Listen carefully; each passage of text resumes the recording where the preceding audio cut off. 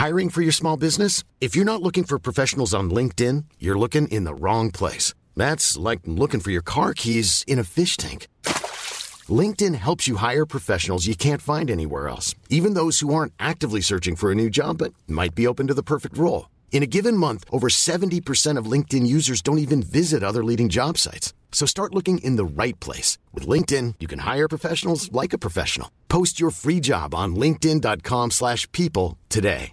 Many of us have those stubborn pounds that seem impossible to lose, no matter how good we eat or how hard we work out. My solution is PlushCare.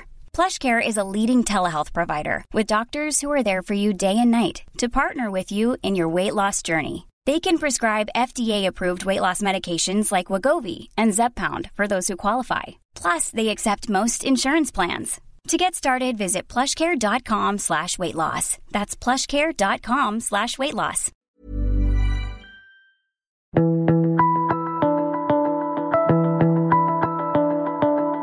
Hello and welcome to The Mentor. I'm Mark Bouris, chairman of a company called Raiz, R-A-I-Z, Invest Australia. Tony Fay, that's his name, Tony Fay, has worked in financial markets since the 80s, where he held senior positions for several leading investment banks and, of course, stockbroking firms. Through having his own kids, he saw firsthand how difficult it was for them to save and, more importantly, to invest. So Tony jumped at the opportunity to make a difference by starting a business that provides the millennial customer, that's right, the millennial customer, a platform to invest and save with very small amounts of money. By the way, we're talking about here as little as $5 a time. Raiz can round up transactions from your bank account when you spend some money and invest the spare change for you. Spend $1.50, round it up to $2, invest 50 cents. For example, that money goes straight into the Raiz investment account, or more importantly, your Raiz investment account, which you open up through the app, and then invest it for you into the stock market. So people with modest incomes can start investing right now. When the business launched in 2016, they had $3 million worth of funds under management. Now that's grown to $480 million under management. They had 2,000 customers, they now have 800,000 customers across Australia. They've just launched in Indonesia and Malaysia. I'm going to ask Tony why it was watching his own kids struggle to save and invest their money drove him to launch this business.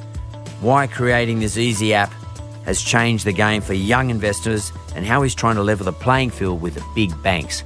And what was his light bulb moment? And what were the skills that he needed to bring to the table to execute on this great idea? So let's get into it.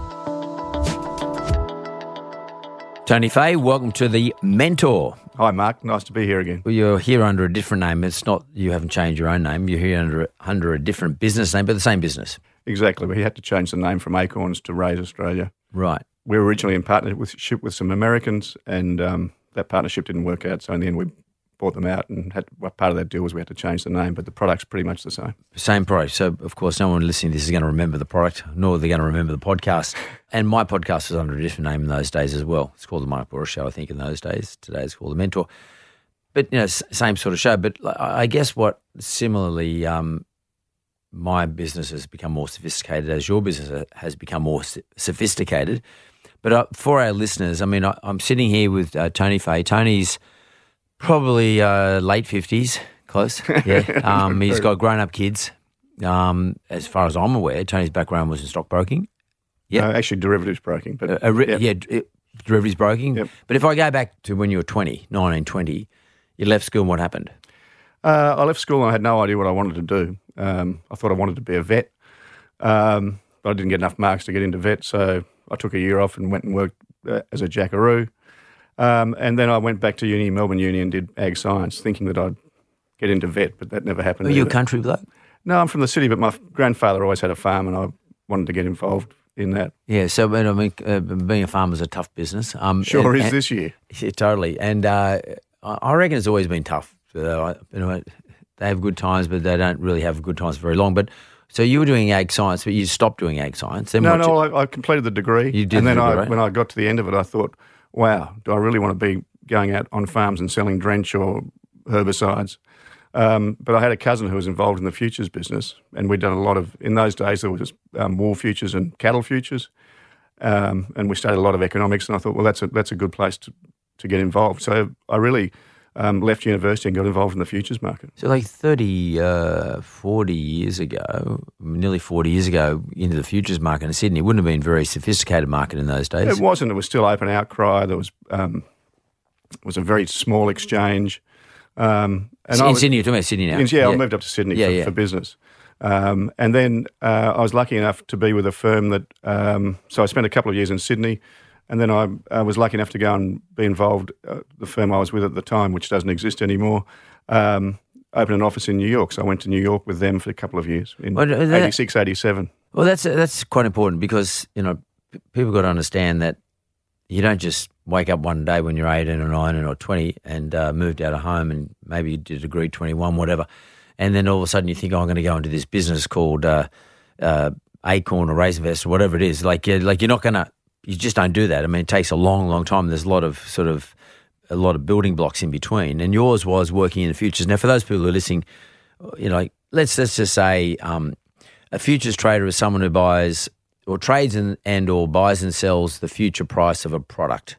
It could be something that gets supplied to a market. It could be the price of pork bellies. It could be the price of corn. It could be, I don't know, what were you trading? Price of interest rates? I was mainly interest rates, currencies, gold, that sort of thing. So basically, Tony was speculating for yourself or for anybody else? I was a broker. Are you a broker? Okay. Yeah. So like a stockbroker, he takes an order from somebody who wants to either hedge their position or alternatively just speculate in the future prices of something. Would that be right? That's a good description. Yeah. So for you boys and girls out there who are thinking about leaving school and don't know what to do, and I mean, this is a well-trodden path, becoming a stockbroker or working in a stockbroking environment. One of my sons worked in those environments. One of your sons worked in those environments, of course, still does. Yep. And it's a fairly well-trodden process. I mean, it's not an industry where you can make a lot of money. I mean, it's very tough, very competitive, regulated, every other damn thing. It's become much more difficult to make a lot of money. Unless you've got a shitload of money to play with. And computers have taken any arbitrage opportunities that were there. And also clients can access opportunities direct now too. So it's sort of not as what it used to be. But nonetheless, it is a process where you learn about rules, regulations, doing proper process. You learn about how to build up client base, how to lose client base, how to compete with the bloke sitting next to you. There is, you won't make money, you might make a living. It's a good place to earn money if you're still living at home, which I guess is your kid's case. Is it? No, I've got rid of them all. They got rid of them, good on you. So I've still got one at home. But so it's not a bad process. And a lot of people like you have done it. I know a lot of blokes like you, they might not have been futures brokers, but your vintage, your age group, who were stockbrokers, but over time have used that stockbroking experience and all the people they met to build other businesses, new businesses. And you would know heaps of them yourself. Well, that's right. And in fact, that's how this business really started, was through people who I'd known in the business. And, it was more coincidence than my great urge to be involved in this business that I became involved in it. And I'm thrilled I was. So the thing about stockbroking, as you said, is you meet a lot of people. And you learn how to deal with a lot of people as well. And you meet people who are going to sit next to you in the desk next to you who you trade with. So you understand that psyche about trading, that type of personality, the behaviour. Sometimes you might even adopt the same behaviour. You understand your clients. That's really important. And what's really important here is you understand markets. Now, I keep talking about markets are really important. I mean, it doesn't matter what market you're in, but in the case here with Tony, we're talking about financial markets. How important was that experience for you in terms of how you parlay that into today's business, your current business, the understanding markets in financial services? Yeah, look, that's a really good point, I think, is you learn a lot when you're in financial markets about a lot of things. But the most important things that you learn are, compliance, integrity, honesty are the things that get you through.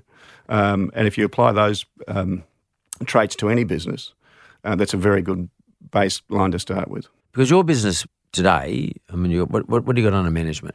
We've got nearly $480 million under management now. So we've got a big fiduciary responsibility. Totally. And if you hadn't learned those systems and processes and standards and ethics and, dare I say, compliance techniques, and also learn how to tolerate compliance, because we all want to get out there and make money. We all want to gather the money in that. We want to go and grab the inventory that makes us the money. We want to get on the front foot. But now today, that compliance environment is extraordinarily important. It's top of the list. It is top of the list. It is. If you're not compliant, you're not in business. And you lose your licenses, and we'll come back to that in a moment. But so do you think, I mean, you probably didn't even realise it at the time, but the systems of compliance that you grew up with and you saw evolve over a 30, 40-year period, how important has that been to you today in terms of being able to tolerate those processes? Oh, look, as our compliance became more and more important, we, as young guys, we all hated it. We thought it was crazy. Yeah. But as you get older and you get more experience in business, you realise that there are people out there who don't do the right thing. And the only way to make sure they do is to have really strict compliance regimes around all these financial services business. The Royal Commission was a classic of how people who you thought should be behaving well were not. And so that really eroded a lot of confidence. And that gives you part of your edge on your brand. Yeah. So because if I'm going to put some of my loose change with you or some small money with you or invest with you in whatever capacity and in terms of whatever amounts, I want to make sure that you're not going to do something stupid with the money, or you're not going to invest in something that's not mandated, or you're not going to overcharge me, or you're not going to do something which is not transparent. And also it helps you. That's on the negative side. But on the positive side, I want to make sure that you're not like the banks, because the reason I'm investing with you is I don't want to invest in banks because I don't like the way they behave. Absolutely. So I think the thing for us is building the brand, building trust. We've been around only for 4 years now, and we've got over 800,000 people have signed up with us. So if we do the wrong thing, we know we're just going to kill the business. So it's really, really important. Top of the list, that we talk about all the time is compliance and making sure that we're doing the right thing by the customers. So take me back to the day the light went off and you decided to do or get involved in Acorn. So Acorn was what this business was originally called, as in an acorn from which a tree grows. Is that what we were talking about? It was American? Yes. So tell me through it. So I got an opportunity to invest in it early stages when through someone I'd met in the financial markets. A friend of mine, a well-known financial markets guy called George Lucas. And George said, listen, I think this is an interesting opportunity. He had a business which was trying to market over the electronic marketing to try and get a financial services business going. So not a traditional business, but then he stumbled across Acorns in the US and came back and said, listen, this is a really good idea. We should try and do this. So we had a couple of chats about it, and then I thought, well, it actually does sound like a great idea. And I had not understood the power of the cloud and the computing, and I thought, we're going to have all these customers and spreadsheets and things like this. So I'm not a tech guy. But I thought it was a good opportunity to invest in something which was going to really, really help people. Because the barriers to entry for investing are high. You need $5,000 or $10,000. You need to fill out a massive amount of paperwork. So if you can take all that friction out and you get people investing and saving, then you're doing something good. And as you would know, and I don't know if your listeners do, but 90% of futures speculators lose their money. 10% win. So I'd been involved in businesses where most of the customers lost their money. And you were giving them margin calls, and it wasn't generally very pleasant.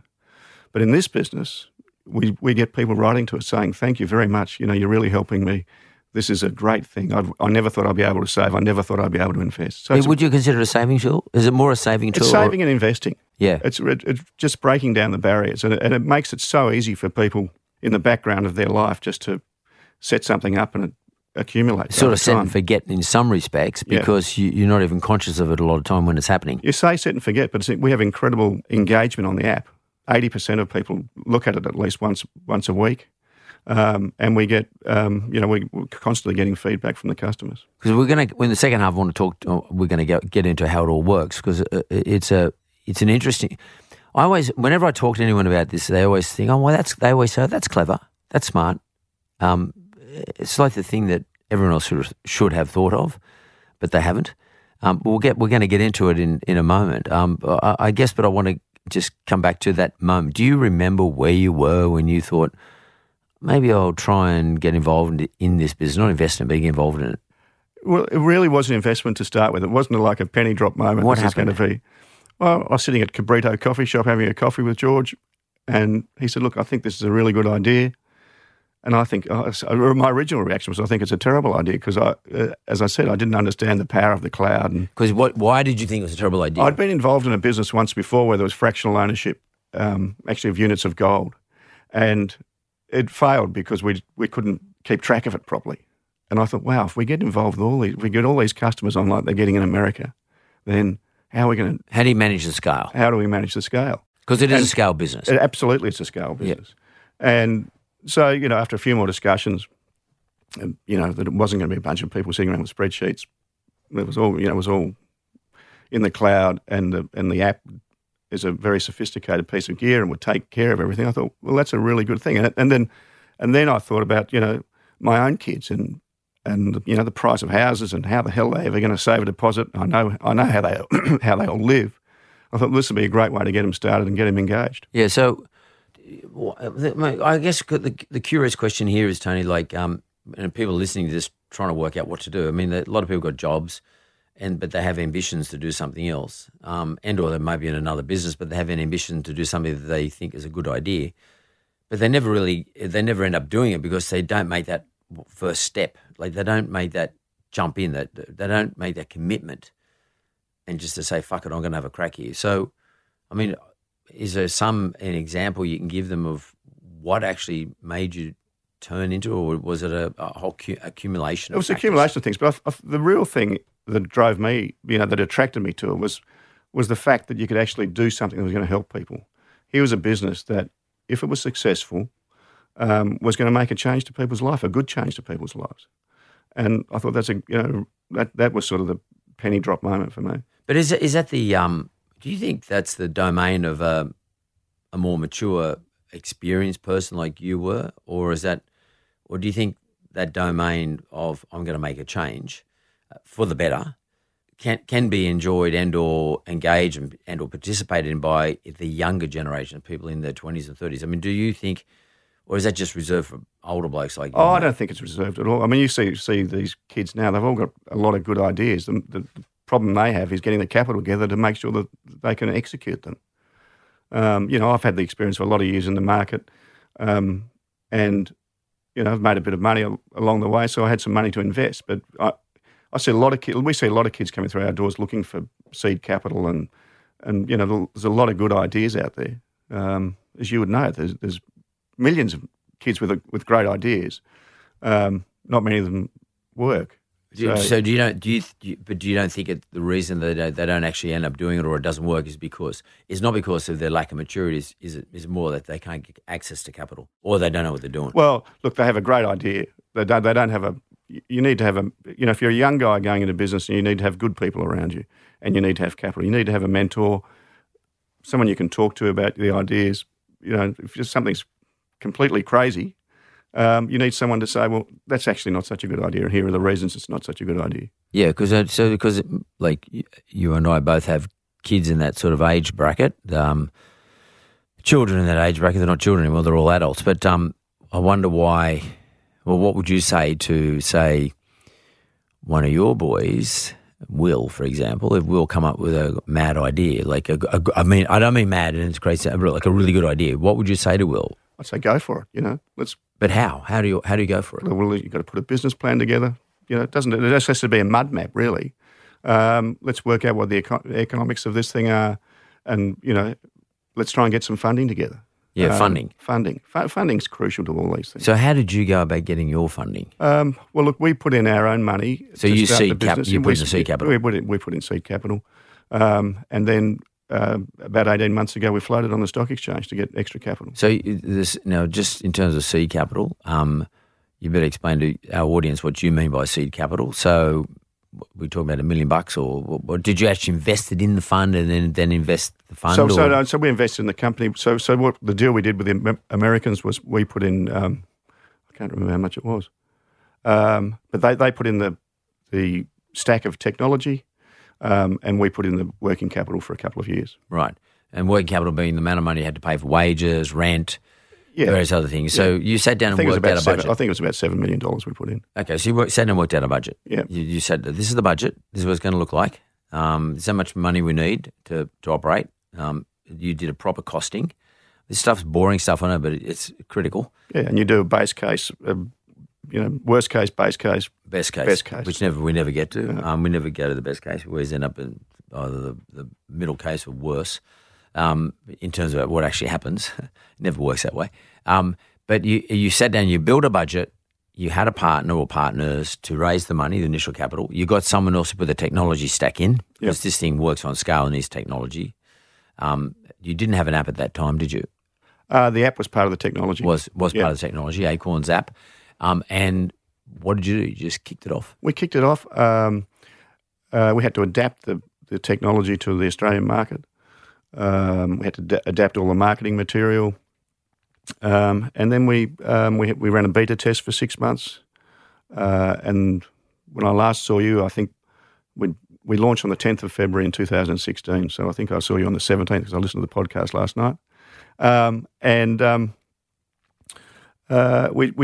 just started to grow gradually and then take off, really. What would you say would be the three key people and or functions or skills that you needed when you first kicked it off? So you raised the money.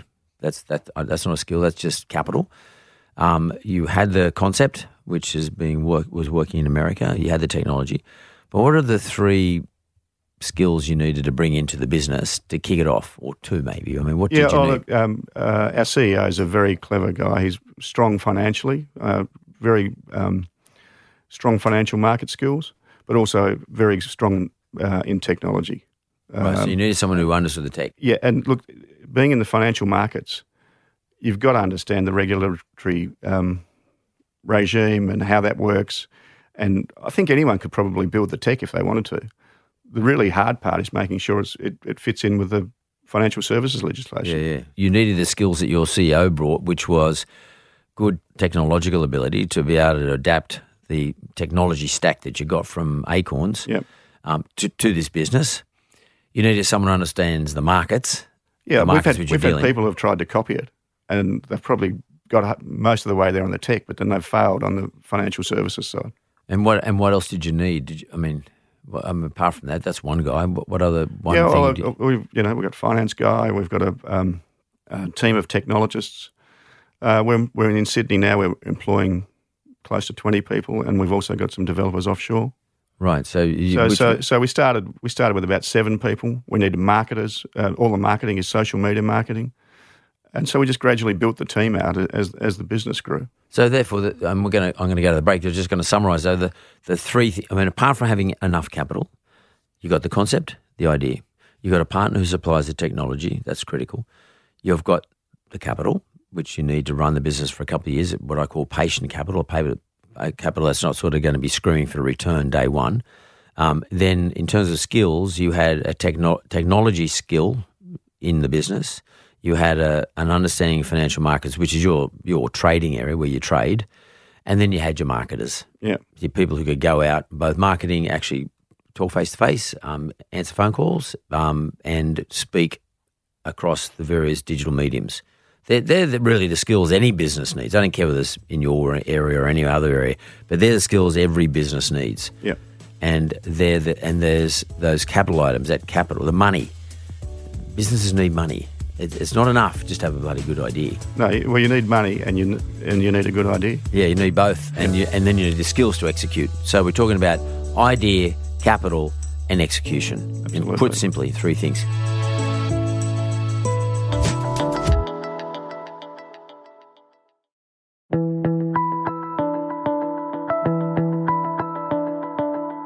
I'm back here with Tony Fay, and we've chatted about sort of what were his moments and how he sort of got into this business, and pretty much from his experience, what were the elements that are required to launch a business and to give it a couple of years worth of running on the ground before you can actually go to the markets and raise money big time. Tony, what's really important here is the business. Tell me, what is your proposition to your consumer of your product? What is your proposition? How does it work? So Raiz is what we call a micro-investing platform. And what it does is it collects small amounts of money, various ways, and I'll go through them in a minute. Can we go from the customer point of view? Yep, sure. Let's look at what a customer does. Okay. So, look, simply a customer downloads the app. Why would they? Why would they? Because they've seen us on social media. Their friends have told them. 40% of our business comes from referrals. And what do they see? What are their friends told them? What have they seen on social media? What do the friends tell them? Why do they tell them to come to you guys? Because here's a way for them to save and invest without having to go through the rigmarole of opening an account at a stockbroker or going to a financial planner with small amounts of money. So for our demographic, which is basically between 18 and 44, that's 80% of our customers. Most of them have never had the opportunity to be involved in the stock market. And so what Raiz does is there are 5 portfolios of ETFs, exchange-traded funds, which are not individual stocks. They're aggregates of an index. So it's not like you're buying a whole bunch of BHP, but you're still participating in the stock market through these ETFs. So basically what these ETFs do is they follow the performance of the stock market as a whole. Yeah. Sort of in round terms. Round terms, yeah. So one of the ETFs is the ASX 200 ETF. So it runs in parallel to what the ASX top 200 do. So if that goes up by 20 points or 50 points or goes down by 100 points, the ETFs sort of pretty much follow it. Yeah, correct. Yeah, so and the top 200 being the top 200 by market capitalisation. In other words, the top 200 in terms of size. This fund number 1, is it not? Yeah, well, so there are 7 ETFs in each portfolio. Right. And it just takes out the complication for anyone. I mean, they just say which fund they want to be in, the aggressive or the moderate or the conservative, and there's a couple in between. There's a button on the app they select to suit their risk appetite. We're not in the business of giving advice. General advice only. But I want to go back, Jane, sorry, because so my friends told me, or somehow your Instagram accounts come through to me, or you might have targeted me through some advertising through Facebook or Instagram, etc. You got to me because I might fit the demographic that you've profiled, and I see it Raiz there, and I can swipe up to go to the app. Perhaps maybe that's the way it works. I get to the app. But what reason I'm in there is because I'm thinking, well, I haven't really ever invested in anything because I don't really know how to invest in the stock market. Or you think you haven't got enough money to invest in the stock market. And I don't have enough dough. Yeah. So I might be a young person, but somehow I've been convinced that I should start having a crack. What do? I download the app? Download the app. Then you go through the Know Your Client anti-money laundering like you would with any financial service provider. You get vetted through the app. Yep. Whole process takes about 5 minutes. Yep. Then you link a debit card, credit card, whatever you normally do your spending with, and you link your bank account. To Raiz? Yeah. I link it. Yeah, you link that to the app. So Raiz has access to my credit card and or my bank account? Yeah, you give all those details. We don't keep the login credentials. They're held by an aggregator. And then every time, you select, it asks you to select roundups, which is a process whereby every time you tap your card, it rounds the purchase up to the next round dollar amount. So I bought coffee this morning, tap my credit card, $3.50. What's it do? So on your credit card, it still says $3.50.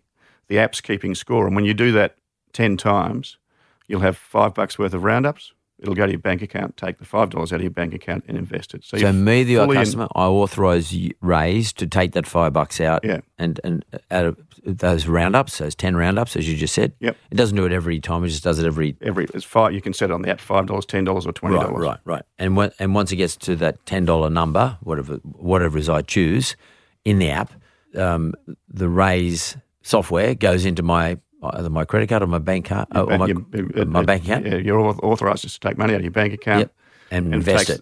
Yep. And so invest it into the Raiz fund. Then what's the Raiz fund do with that $5? So there are, as I mentioned before, there are 6 portfolios of ETFs.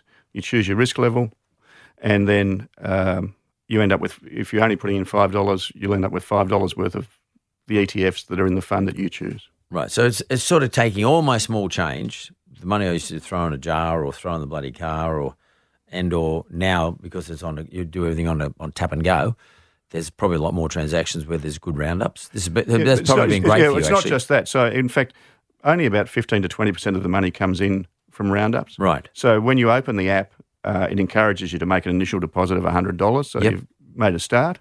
How do I make the deposit? You just press on the app, and it goes. Once you're set up, it'll just withdraw from your bank account. Withdraw from my bank account. Right. Yeah. Okay. And then people set up savings plans. So some people have read, how to become a millionaire by saving $1 a day. So they save $1 a day, or I put in $100 a week, for instance. Or you can just do a one-off deposit if that's what you want to do. Right. And so it's using digital technology to sort of force us, not force us, but once we make the commitment, or once we allow your software to come into our account, you do all the saving for me. Yeah, it just happens, as we like to say, in the background of life. Yeah, totally. Because it just, every time you transact, every time you spend money, you save a little bit of money. At the same time, your savings plan that you've set up, the app will walk you through a savings plan. You're saving $2,000 to go to Bali. I need to put in $50 a week for the next 40 weeks, or whatever the time frame is. It coaches you as well. You get a message saying, you're going well, you're not going so well, you need to do this, you need to do that. Oh, really? So that's good. Yeah. So it gives you sort of reminders, etc. Yeah. And it looks at your spending patterns. It'll send you a cheeky message if you spent too much on Uber. Say, listen, do you realise you spent $200 on Uber this week? Have you thought about taking public transport or walking? Oh, that's good. It's a health check. There's health checks all the way through. Yeah, that's great. And so the money that it sweeps out of my account, whether it be my small change or the roundups, as you refer to it, or alternatively, it could also be the money I'm actually authorising it actually to invest over and above the roundups, or alternatively, I might just put a lump sum in, whatever it is. Yep. What happens to that money once I've chosen which fund I want to be in? So I want to be in, let's say I want to be in the aggressive fund. Yep. Who does investing? What's going on there? It's all computerised. So we take in all the amounts of money from, hundreds of thousands of people every day. We work out how many of the ETFs we need to buy. The computer spits it out and it's done. And is there someone actually sitting there on a bike pedaling away and doing all the investing? Or the manual process is the actual trading part. Right. So they get it spit out from the computer, tells them what they need to buy or sell if people are withdrawing money. And you're fully invested. So you end up owning these fractional units of ETFs to the seventh decimal place. So right, so what Tony means is you have a small percentage of these ETFs. So if you were to go out and do it yourself, you'd have to buy the whole ETF. You have to go buy the whole ETF, pay the minimum brokerage. Yep. You're having a percentage of all the ETFs, but a very small fraction of it, depending on how much money you've got. Depending on how much money you've got in your account. Yeah. So the average account balance is approaching $2,000 now. Right, and how do you make your money? We have a very transparent fee structure. So if your account balance is less than $10,000, it's $2.50 a month or $30 a year. And if it's over $10,000, it's 27.5 basis points. So, around 0.25%. But that means just a little bit more than 0.27 of a percent is a fee that you guys take. What do you take it annually, quarterly? Monthly. And when do you pay? So what also happens in the app is when the ETFs pay a dividend, they automatically get reinvested. Right. And if you want to take money out, there's a button on the app. You just press the button and it takes about 3 to 5 business days because we have to sell the ETFs, settle the trades and get the money back in your bank account. Yeah, so you're not relying on your own liquidity. You just do that particular transaction to get liquidity for me. Yeah. Yeah, so you don't sort of carry a liquidity pool. No. Where you can just draw the money out to pay me out. No. If I hit the button and says I want $2,000, you go and sell $2,000 worth of whatever it is I got. Yeah. Yep. Yeah. Okay. That makes sense because that gets rid of the liquidity issue that you might have to be managing all the time, which can be a tough thing. And funnily enough, the kids say, actually, it's not a bad thing because when they're in the pub and they want money, you can't get it. They can't get it. Yeah. Well, that's when they use their dad's credit card and they just get their own the money from dad. So that's really interesting. Now, what are some of the success stories? I mean, have you got any people in there who have maybe saved enough for a deposit for a house or anything like that? Do you know anything like that? Look, we get a lot of testimonials, unsolicited, from people saying it's changed their lives. And as I was saying to you earlier on, it really is a fantastic thing for people who thought they could never save any money to be in a position where all of a sudden they're saving and they're seeing their savings grow. And, the stock market has been going up. So Yeah, they've all had a pretty good experience. You've got to remember this is investing in the stock market, so it can go up and go down. It's not riskless. Yeah. And we're very, we point that out. And when the market tanks or something, we do a lot of educating as well. So we send a lot of stuff out to the customers talking about, time in the market, not trying to time the market. The markets go up, markets go down. Now, just explain that. You're saying what you should be choosing is time in the market, not trying to time the market. What that means is, will you explain what that means? Oh, look, the market is it's a beast. And what happens when something like coronavirus happens, the market will think, oh, that's the end of the world. We're going to, and people start to panic and sell. The worst thing you can do is sell on those days because invariably sanity rules and those who are panicking out have sold at the lows. So we saw a lot of that action with our customers. Firstly, when Brexit was announced, the market tanked and people could see they were losing money. Their mark to market on the app was down. So they started to bail out. Then they all started to come back in again as the market rallied. So it's mark to market. I think that's important. You just need to explain what that means. You guys explain what mark to market means. Mark to market is the difference in what you paid for the asset and what the market price is now. So if you bought something for $1 and it goes to $1.50, you've got 50-cent profit. If you bought something for $1 and it goes to 50 cents, you've got a 50-cent paper loss. But what you guys do is you market to the market. So daily or weekly? Every 20 minutes. Every 20 minutes. So every 20 minutes, I can check my account, and if I put $1 in, like Tony just explained, it might read $1.50 for some reason. Or it might be because the market's gone up by 50%, and over that 20-minute period, the app has marked my asset up to $1.50. Yeah. Or equally could go into, in the case of the coronavirus or the Brexit, it could go on down to 50 cents. And what you're saying is people sit down at 50 cents and they shit their pants, and they basically say they go back to the app and say, shit, I better get out because there's a problem here. Yeah. And because I've got to save my other 50 cents. Yeah. When in actual fact, and that's what Tony's talking about, timing as opposed to time in the market. So if you spend the time in the market, generally speaking, these things, including the GFC. Yeah, well, you look where the market is now. You recover. Here we are 10 years later, or 12 years later, we're at record highs. Yeah. And in the height of the GFC, everyone was panicking. Yeah, and you're saying don't panic. So you don't give advice to people, but you give them we coach them. Education through your programs. You send stuff out to people. Yeah. And I guess the game here is because there's small amounts of money that we're investing, or people investing on this app. Generally speaking, it's the big guys, who make these quick changes in and out. But if they're out, they usually get back in straight away too into something else. They just usually move from asset class to asset class. They don't move out and leave it all in the bank and sit there and just wonder, because they're smart enough to know if I'm out at that low price, I've got to go and buy something else at a low price. Yeah. Whereas punters, individual people, they don't generally speaking, they get nervous. They get nervous and they think, I better go to cash. So the good thing about your app is the psychology around your product is it's much smaller amounts. So I'm less likely to overreact. We've seen that as well. And as I spoke earlier on, people are starting to trust us now. We've been around for 4 years, which is a nanosecond in financial services. But people have had a really good experience with us, and we're seeing larger amounts of money come in. We've got some people with over $100,000 in there, and we get in touch with them and say, listen, why are you doing it? They say, well, it's the cheapest funds management I can find. Yeah.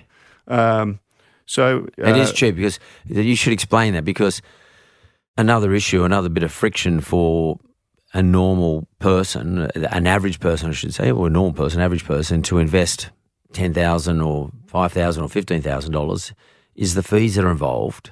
For that, it's quite expensive. It nearly makes it not worth investing, or it does make it not worth investing. Yeah. Is that what you're saying? Well, I'm not saying it's not worth doing it, but I'm saying it's more expensive to do it with traditional products. Yeah, and the reason you can do it cheaper is because you're a scale business which relies on digital technology to take the hands away from it, and the system just keeps working.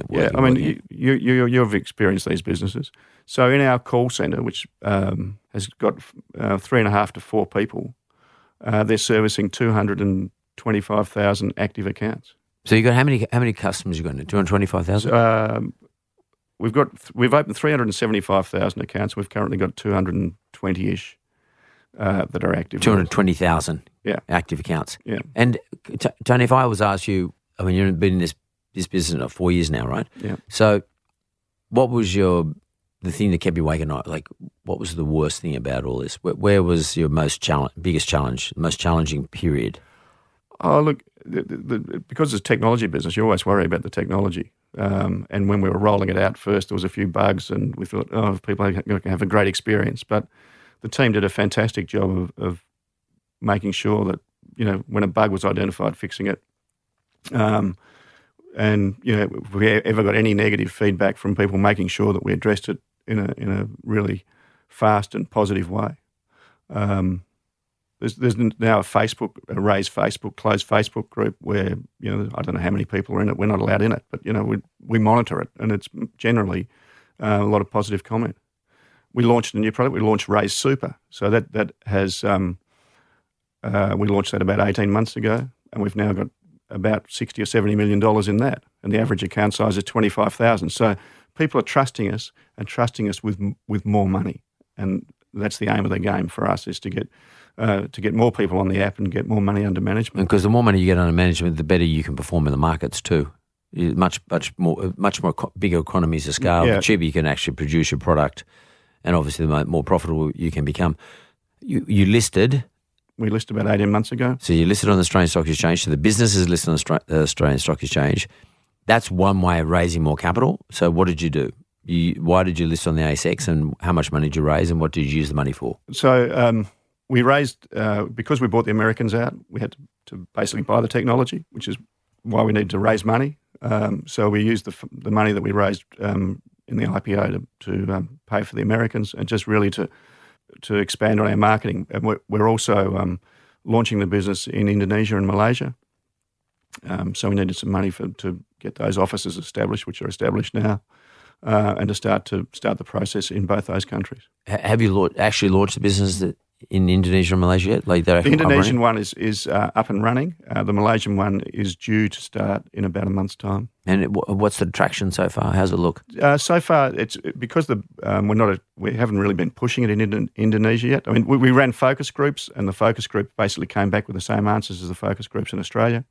But the banking system's a bit trickier up there to connect to the banks, and that's taking longer than we'd hoped. It's the technology. Yeah. The technology is more of a challenge, and it would be too, yeah, relatively speaking, particularly in a place like Indonesia, I'd imagine. But we've got high hopes for them. We've partnered with strong partners up there. Why would you pick Indonesia, not Singapore, for example? It's because it's a numbers game. It's population. Right. Massive population, yeah. Yeah, you're right. You can get scale there more easily. Yeah. So if we're still doing this in 4 years' time, I'll be able to give you an update. Well, I'm still doing this too in 4 years' time. So basically what we've got here is Tony and his partners have come up with a good idea. They've got a whole lot of round one capital, which is what we call seed capital, which is their own money. They put in the variety of skills that they needed to get into the thing, and then they just basically had a go at it, went at a crack, build it. You've gone through another round, and generally speaking, we go for another round of capital because we either have to make a big investment somewhere, or as you say, you might be buying another business, aggregating something else to give you scale, or you're going to buy someone out, which in your case, you're buying out the partner of the business, and probably preparing to go off and go to other territories like Indonesia and Malaysia. And over this whole period, you've built like a $480 million of funds. I mentioned, I think the last time I saw you, like $3 million of funds. Yeah, it was three. It was three. So this time 4 years ago, we had 22,000 signups. We've now got 800,000 plus signups. We had $3 million, and now we've got $480 million. So it's a 400 bagger in terms of the numbers of customers. That's just pretty amazing. And the customer acquisition has been incredible. But by the way, I do follow you. I'm on Raiz. I think it's Raiz Invest or something. Yeah. That's your Instagram handle, is it? Yep. Yep. RAIZINVEST. Yep. Raiz Invest, isn't it? Yes. Yeah. I do follow that, and the Instagram's always sending me stuff about it. And I think it's a very good idea. I think it's high demand. So in other words, parents should be telling their kids, look at this sort of stuff. It's amazing. I mean, like if you go back 100 years, 50 years, this concept of, particularly when markets are rising, this concept of putting a little bit of money away every week and letting it compound and compound and compound and compound, as opposed to saving for a particular purpose. But that's just another reason to do it. But compounding if you did it over 15 years, it's amazing. It is incredible. The power this has is crazy, especially if you can get good returns like we're currently getting in the stock market in the last 3-4 years. Yeah. Would that be right? Oh, absolutely. It's incredible. The kids learning about what a dividend is, seeing it going to their account, seeing their accounts go up, it makes them feel good. Every parent should do it. For me, every parent should do this for the kids that are at an age where they've got their own money. Even if you're giving kids an allowance, I think the kids should be forced to get on. What's the age group? 18? You need to be 18 to open an account. Right. But we have a thing on there, a facility called Raiz Kids, where grandparents can open an account, save up all their spare change and give it to the kids when they're 18 or pay for their school fees or do whatever they want to do. I think it's a fantastic concept. It's very simple, but it's a great concept. I think it's potentially very powerful for every individual who invests in it. It's a shame that we don't have more. This is the sort of stuff governments should be endorsing. It should be talked about in schools as well. And I like the education part of it. What one question do you have for me? Do you have a question for me? I do. What is it, mate? So I went back and listened to the podcast from 4 years ago. Yeah. And you said, listen, we are in for a very long period of sustained low interest rates. And you said 1.75% will be the low, 2.5% will be the high. Here we are at 75 basis points. Who would have known, eh? Who would have known? What's your prediction for interest rates going forward? Sustainably low. So for a long period, it's going to. I don't see anything out there in the marketplace, in my marketplace anyway, that indicates to me a return to higher interest rates. So inflation, unless they change the parameters by which they decide to adjust interest rates up or down. In other words, they change the inflation targets or they change the growth targets. Unless they change those things, under the current policy for making decisions as to putting rates up or down, but more importantly up, I don't see any change because I can't see inflation getting into the range or outside of the range. I can't see getting beyond 2 or 2.5%. I can't see growth getting back up into the 3s for a long time. I can't see unemployment getting down to 4.5%. I think it's going to hover at the 5%, and more importantly, underemployment's going to just continue to rise because that's just a new phenomenon, I think.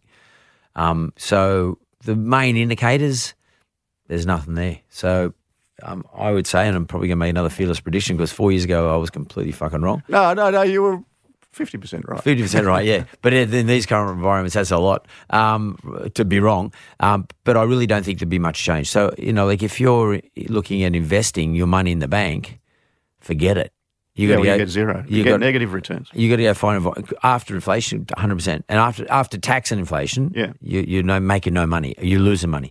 So you really got to go and people got to start to look for these sorts of investments, these sorts of opportunities that you're offering and Raiz. And by the way, it's RAIZ, not RAISE. It's RAIZ. People need to start to do this, and parents, I think it's incumbent on parents to start to educate the kids about this stuff. It's a whole new regime, which young kids are going to now walk straight into. Absolutely. And it's a difficult environment to make money unless you play momentum games like what you're doing, investing in the stock market. People invest in the stock market, I don't think it's necessarily just because of the returns are just better than the interest rate you get. I think people investing in stock market is because of the momentum around. There's a lot of momentum. It just has a lot of momentum because there's no other place to put your money. Well, that's right. As you just said, low interest rate environment. And even if the banks start paying not 5.5% fully franked, but they start to go to 3.5 fully franked, point is it's still better than less than 1% that you get if you invested or deposited your money in that same bank. Yeah. The stupid thing about it is I can go and deposit my money with Westpac and get less than 1%. I can go and buy Westpac shares and get, I don't know, let's say just under 5. Yeah. So what am I going to do? I'm going to invest in Westpac shares. The moment I invest in Westpac shares, I think, well, maybe I put some in a CBA. Maybe I put some in ANZ.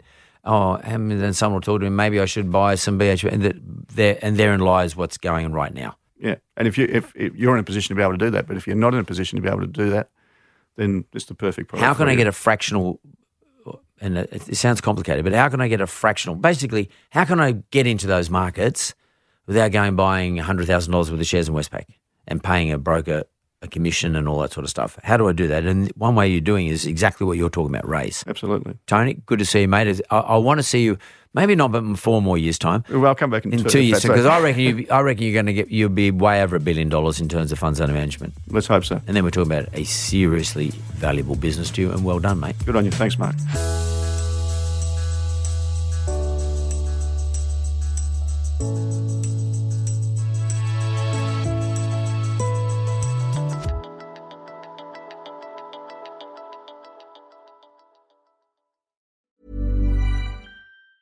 Planning for your next trip? Elevate your travel style with Quince. Quince has all the jet-setting essentials you'll want for your next getaway, like European linen, premium luggage options, buttery soft Italian leather bags, and so much more. And it's all priced at 50 to 80% less than similar brands. Plus, Quince only works with factories that use safe and ethical manufacturing practices. Pack your bags with high-quality essentials you'll be wearing for vacations to come with Quince. Go to quince.com/trip for free shipping and 365-day returns.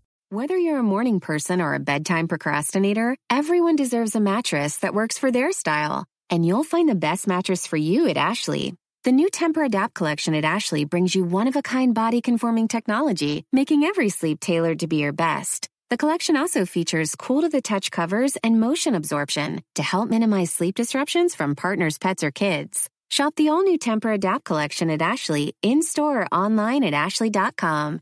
Ashley, for the love of home.